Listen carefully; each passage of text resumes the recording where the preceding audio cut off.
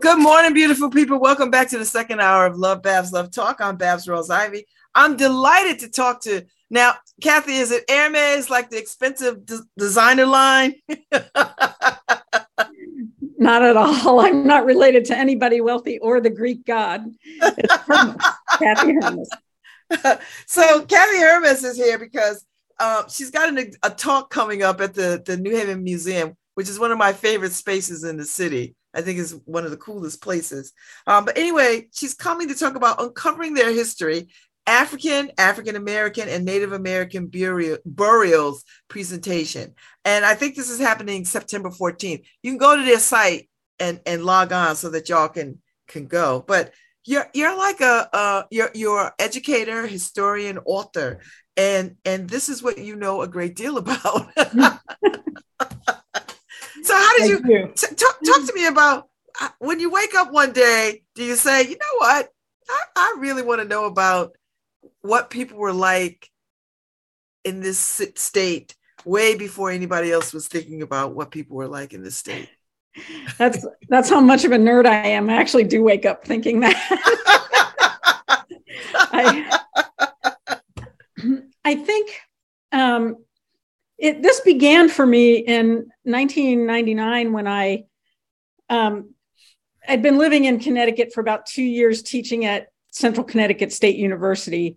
And I was asked to do a documents piece on Native people for Connecticut History Review, which is the academic journal put out by the Association of Scholars in Connecticut History. And I discovered that there were about 8 Native American estate administrations in Hartford County before 1750. And I started transcribing those wills and estate administrations. And after that, I became obsessed with finding out who these people were and what their connections were.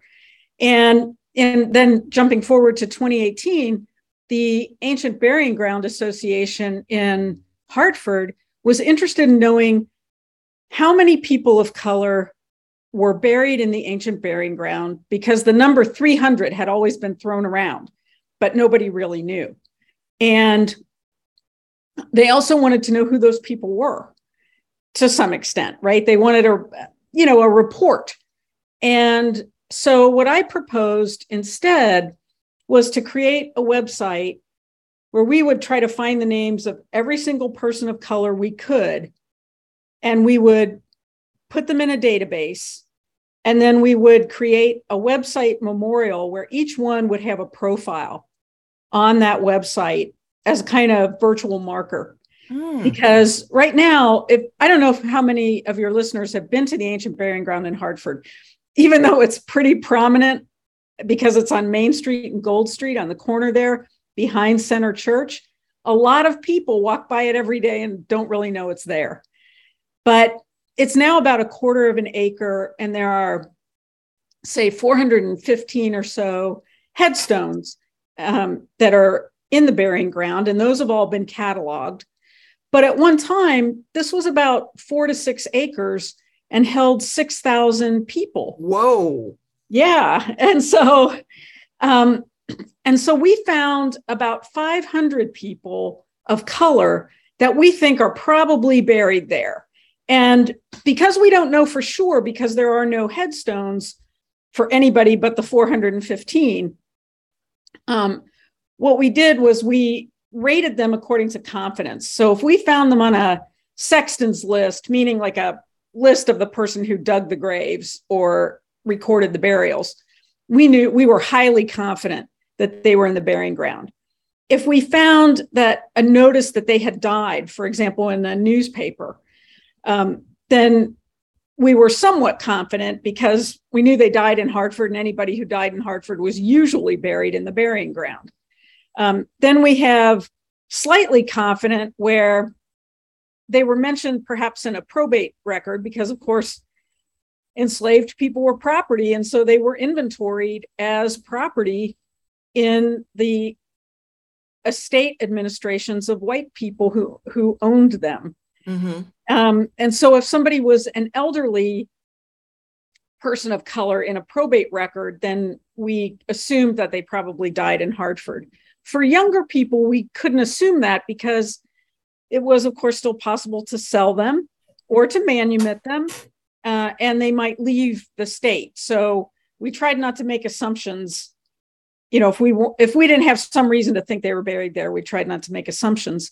And then we have the not confident. They appear in records. They seem old enough to have died in Hartford, but we're not too sure. And so we put those as not confident. So I would say we're highly or somewhat confident about 400 people. That's a lot. It's a lot. That's a lot. So did you, I think I want to know, were there separate burials places for enslaved people as opposed to with white folks? Like, how did you figure that part out? Well, so we had to operate totally with written records. We don't have any archaeological information, and we don't have any headstones, as I mentioned. So we went to the church records and to government records, court cases, probate records, even Siemens certificates and things like that, to get the names of the people of color who lived in Hartford and then kind of sort out who might be buried there. And as far as we know, people weren't separated by color. They may have been separated by economics, right? But we don't know that. The burying ground doesn't seem to have been divided up in any particular way, that I know of. And that's different from some cemeteries, like Grove Street Cemetery in New Haven did have a place for people of color. In fact, that's what it was called on a map from the early 19th century. So some graveyards were like that and others were not. And I think it probably depended for enslaved people where the owners wanted to bury them. For free people of color, I think they could have purchased any spot in the graveyard. You had to pay for the burial and for the coffin and things like that. So all of that was billed to the estate. So when you do this kind of work, Kathy, what do you want us to understand and take away from this kind of looking at history? Because this is looking at burial things, and what does that tell us, and what should we take away from that? It's this hugely personal and intimate view that you get of people at death.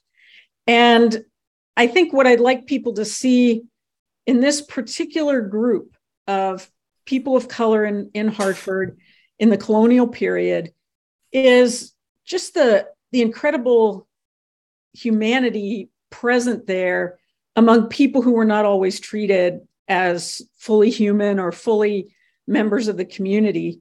And some of it is shocking. For example, in the sexton's records, you'll sometimes see unnamed Negro. You'll see an age and a cause of death and the name of an owner, but no name.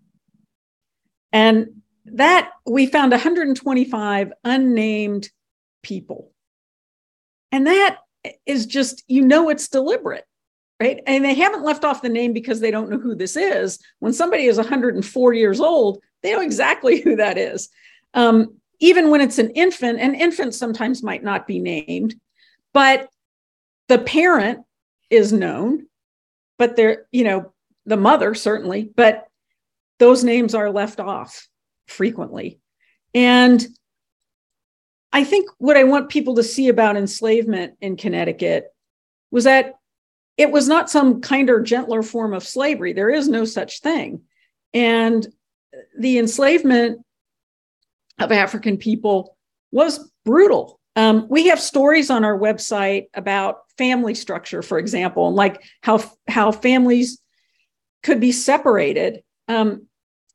One story is Abigail Woodbridge, who was the wife of the minister of the First Church, Timothy Woodbridge, and Timothy Woodbridge was also a president of Yale, she gave her son a wedding present of two enslaved people, a couple, and their infant son. But that separated that couple and the son from their daughters. And then Timothy Woodbridge gave one of the daughters to his daughter. And so family structure was just torn apart, the same as you would read about in the South. The punishments were the same, whippings. You had people dying of the same diseases like dropsy, and that was from nutritional deficiencies. So this was not some kind of benign system. So what do you make of, I find this fascinating.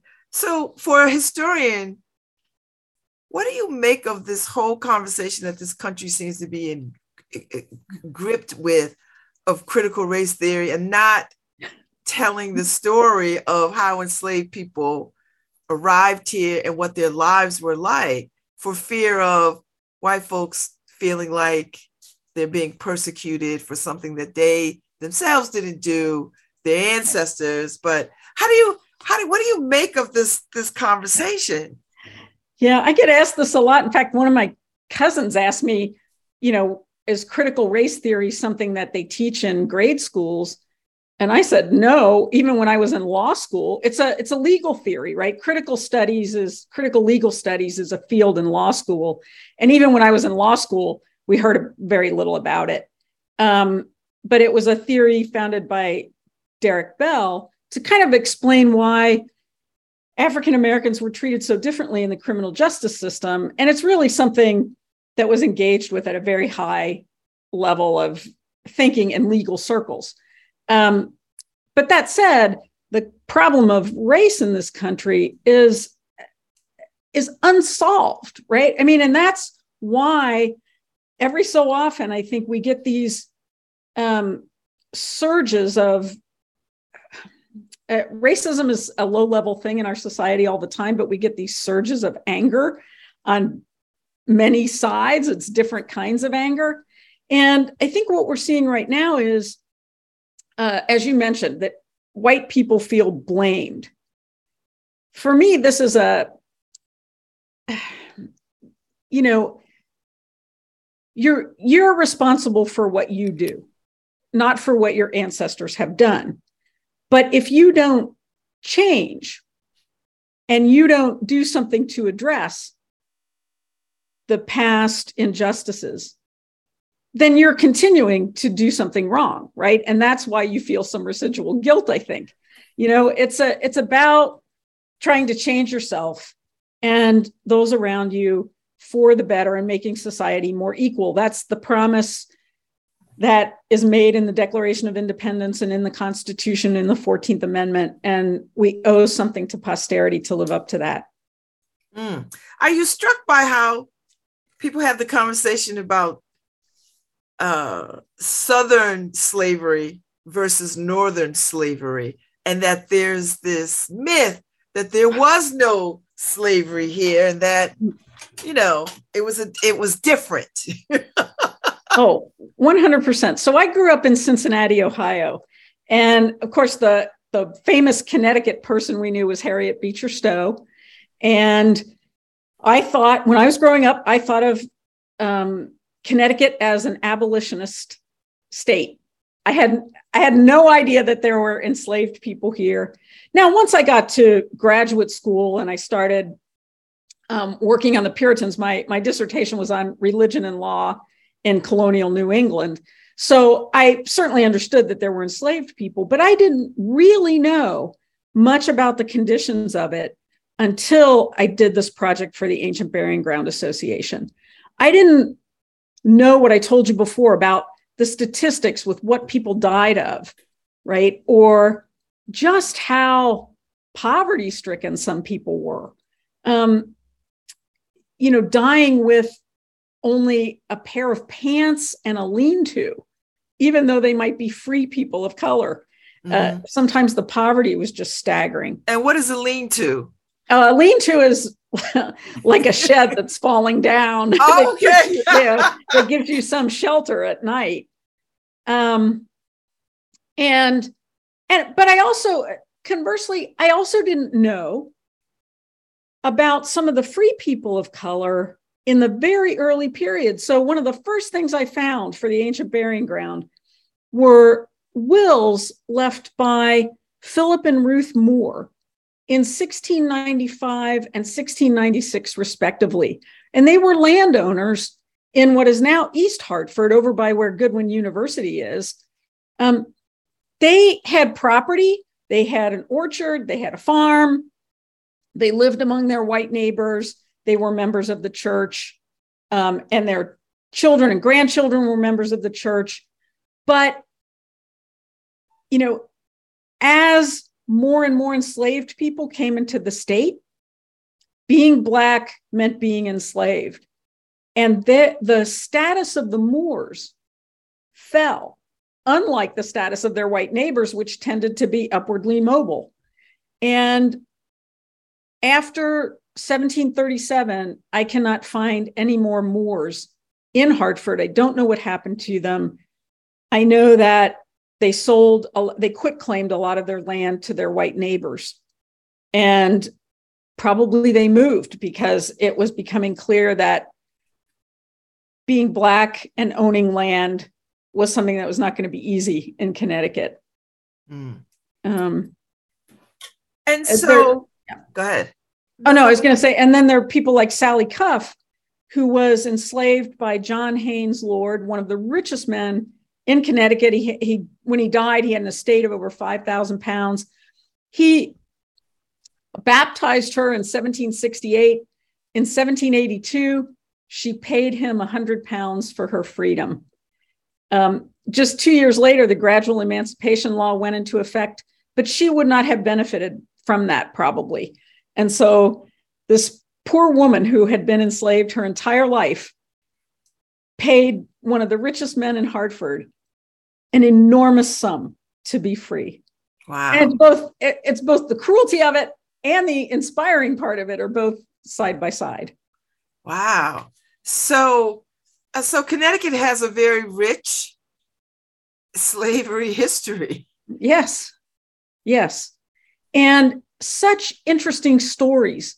Samuel Gibson, when he died in 1795 in his 30s, he was quite young, he has an obituary in the Hartford Courant that refers to him as Mr. Gibson. He had been enslaved in the West Indies, was purchased by a family in Guilford, the Frisbee family, bought his freedom, moved to Hartford, opened a grocery store. And when I say grocery, I mean, he did business in all of New England. He advertised in all of the big New England papers. He was well respected as a grocer. His apprentice was his former master's son. And when he died, he left his entire estate to that young man. Because he didn't have family? He did not seem to have family. And I think, you know, it's a complicated thing, right? When a person is enslaved, they're natally alienated. That's what the sociologists call it, right? You don't have your natal family from birth often, and you might not be able to form a family because your owner controls all of that. Your owner decides if you can marry or not, right? And so a lot of enslaved men who came from other places, either from West Africa or from the Carolinas or from the West Indies, when they died, they did not have wives or children. And they sometimes left their estates to the people who had formerly enslaved them. Wow. That's heavy. It is. It really is.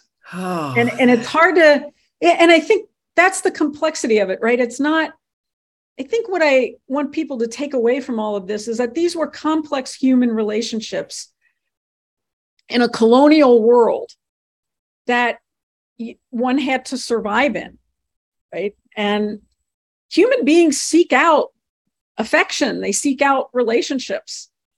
But they also are subject to abuse. And we all know that abusive relationships can be complicated too. So I think we don't know enough to assess every individual relationship because the records are pretty scant. But it tells us that this was a complex society with many different kinds of relationships in it. So talk to me about the indigenous people and their relationship to how they were treated and what was going on in their burial situations. Well, so from the first, in 1637, when Hartford was settled, there was the Pequot War. And the Pequot War resulted in the captivity of most Pequot women and children and boys under 12. Other Pequot people were sold, the adult men were sold into slavery on Providence Island and Bermuda, places like that, after the war. And in 1638, in the treaty, the Wangunk people, who were the people who settled Hartford, Wethersfield, Haddam, Middletown. So the Wangunk people were left out of the Treaty of Hartford, and they've largely been erased from Connecticut history. One of my missions is to restore them to some prominence. We have, for example, a number of stories. Sarah Onepenny the Elder, who died in 1713 in the home of William Whiting in Hartford, who was a military man and the jailer at one time, and quite a prominent man. She left her estate to her grandson, Scipio Two Shoes. William Whiting was made the guardian of that young man. In 1724, after Whiting's wife passed away in an epidemic, Whiting courted a widow in Newport. Whiting and Scipio Two Shoes left Connecticut in 1727 and moved to Newport, where Scipio became Scipio Brown, free person of color, the most litigious person of color in colonial Newport. So, and Scipio was he suing African people? Like, what was he doing? Yeah, suing people. He was a carter, and so he wanted his money. And if people would sue him, he invented the countersuit in Newport. He would sue them back. You're suing me, I'm going to sue you. And he was part Wangunk and part African. His father was African, his mother was Wangunk. Wow. And so Sarah Onepenny is almost certainly buried in Hartford in the burying ground. And she was the sunk squaw that is referred to in records in Middletown because she was a very powerful elder woman. She was the granddaughter of Sequin or Soeg, who was the grand sachem of the Wangunk at the time of colonization. And she and her siblings and cousins lived all along the Connecticut River and had many descendants. And I've been doing their genealogies for 20 years now. So there are descendants of these folks? Yes. And do they have any stories to tell you about what they remember, what has been told, what has been handed down? So the descendants of Sequin, the only ones I've talked to are the descendants of Turrimugus, who was the sachem of Wethersfield, or Pequog, but what's now Wethersfield. But I have talked extensively to Gary O'Neill, who is Wangunk, and he's a family historian. And really, although the Wangunk have no tribal structure, he's really the tribal historian. And he's published on that in the Connecticut Archaeological Bulletin, family stories that are really just incredible. So yes, there are Wangunk left. There are people of certainly kind of mixed heritage, Mohegan Wangunk, Pequot, Nipmuc, Tunxus. And of course, a lot of the Wangunk went westward with something called the Brotherton Movement, and their descendants now live in Wisconsin. So tell me, because you are the director of uncovering their history. Yes. So what do you hope to accomplish? Like what is the mission and the goal? So I would say there are multiple missions. I mean, one is that in a big picture way, I'm trying to understand more of these colonial relationships and how Native people and people of African descent strategically found their way in the colonial world. You know, how did they interact? What were their relationships like? I'm using a lot of court cases for that, but I want a big picture to understand their place in that world.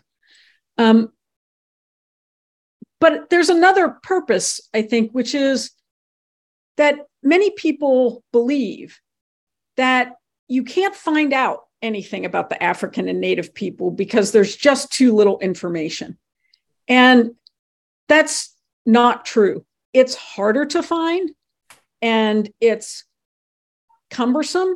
And so what I want to do is I want to provide the starting point for that. That was the whole purpose of this Ancient Burying Ground project that we're hoping can be a model for other burying ground groups and researchers who want to undertake it.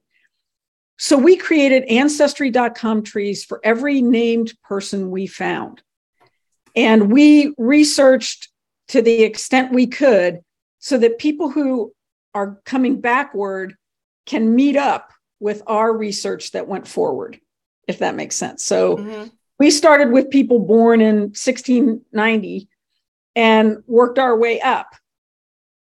But people who are starting from there, from themselves right now and working their way down can meet up with our trees.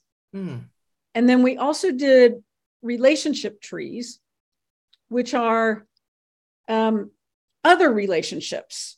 So master slave, right? Which you can't put in an Ancestry.com tree, or business partners, the beneficiaries of wills. Believe it or not, some white people did leave things to the people they enslaved, or they manumitted them in their wills, but also people of color left wills. Native people left wills. I have 46 Native wills that I've found in Connecticut, and lots of African-American wills. And why did they leave wills? Because this was important to them. They wanted to, what? They had to figure a legacy? They had to figure out how to protect their land and make sure that their children were taken care of and their grandchildren were taken care of. And oftentimes they were struggling to figure out how to do that. William Whiting, that I mentioned earlier, was kind of a cultural broker for several Native women who left wills to try to protect things like 30 Mile Island, which was Native land, or just the land in the Wangunk Reservation. And I think at some point too, as Native people Christianized, they did it because that's what their neighbors did. They were acculturating to some degree. But you still find interesting things that separate their estates from other estates, the use of Native names, some of the possessions. For example, among a lot of African or African-American men, they possess violins. And I think that's such a distinguishing feature. It's not that no white people had violins, but so many African-American men have them. And people also had Bibles. And that tells you something about literacy. Like, I found many more literate people of color than I thought I would find. Wow. And so these little details matter. Oh, I absolutely agree that they matter, because it gives us a intimate look and a bigger picture of what these folks look like. Because I know people in Connecticut, just some of them really refuse to believe that slavery existed and that it was some kind of kinder, gentler. I hear it all the time. I have heard it at public talks I've given. And And I understand, this is a long-standing myth. And if you look at the published account of who's buried in the ancient burying ground, there were accounts published in the 1880s. And there are people of color who are mentioned in there, both Native people and people of African descent, but not all of them. So what you get is the feeling that, well, there were only a few, and they were baptized and well cared for and buried in the ancient burying ground, like family members. And, this is a post-Civil War Connecticut as abolition state, right? As Union state. And these antiquarians, these people in the Daughters of the American Revolution at the time and colonial societies wanted to paint a positive picture of Connecticut as anti-slavery. But they did so at the expense of really the truth. The truth. They did so at the expense of the truth. And I'm not so certain that, even the ones who felt like they weren't as bad as their sisters and brothers in the South, I bet you they were terrible, horrible people, but it's hard to reconcile that. So, Kathy, tell me, how do you, as a white woman, take on this work and are you constantly adjusting your equity and inclusion lens? Like, how do you do this work and be white in it? Yeah, I'm over 60, and I grew up in a place that was very homogeneous, in a German Catholic family. I thought, if you weren't German Catholic, you were German Protestant, or you were Irish Catholic. That was like who lived around me. And the book that changed my life, that made me become a historian, in fact, was a book by Edmund S. Morgan called American Slavery, American Freedom. And Morgan argued in that book that this slavery freedom paradox was really at the core of American history, and that every freedom possessed by white people was obtained in a way because of the enslavement of others, that this was a symbiotic relationship. This had never occurred to me, that my freedom depended on the unfreedom of someone else. Wow. Right? And it shook my world. It made me think, does my freedom as somebody who's not incarcerated depend on somebody being incarcerated? Is my position in the labor market advanced because there's somebody else who can't get that job? What levels of unfreedom exist that contribute to my having so many? And I thought, if I could do something even like 1/100th this good as that book, it would be worth my while. And so I abandoned my desire to be a lawyer, and I became a historian. Now, I did also go to law school because, I don't know, I felt I owed it to my father or something. So I became a legal historian, but it changed my life. I grew up working class. My father was a police officer. I didn't even, I wasn't thinking that I could ever go to a place like Yale and study with Edmund Morgan, but that is what I did. And this was just an enormous amount of upward mobility and privilege for me that I know depends in some part on my whiteness, particularly at the time that I did it, because equity and inclusion wasn't a thing. Nope. I think it was for women, I benefited from some affirmative action directed at women for certain. Especially when I went to college, I got a state incentive grant in Idaho because they didn't have enough women in college. So, but I think my whole life has been adjusting to what I've learned as a historian and incorporating that into both my personal views, but also into the scholarship that I do and what I try to write and publish. And I don't think you can leave race or class out of it, or frankly, sex. Yeah. It all matters. Oh, I enjoyed this conversation. I'm so glad I got to speak to you. And if anybody else wants to hear more of this, she's going to be September 14th at the New Haven Museum. And there's a whole conversation and exploration and exhibition of this very topic, which I think people will find fascinating. I so appreciate being here. And I hope you don't mind if I put in a little plug for the magazine that I'm now.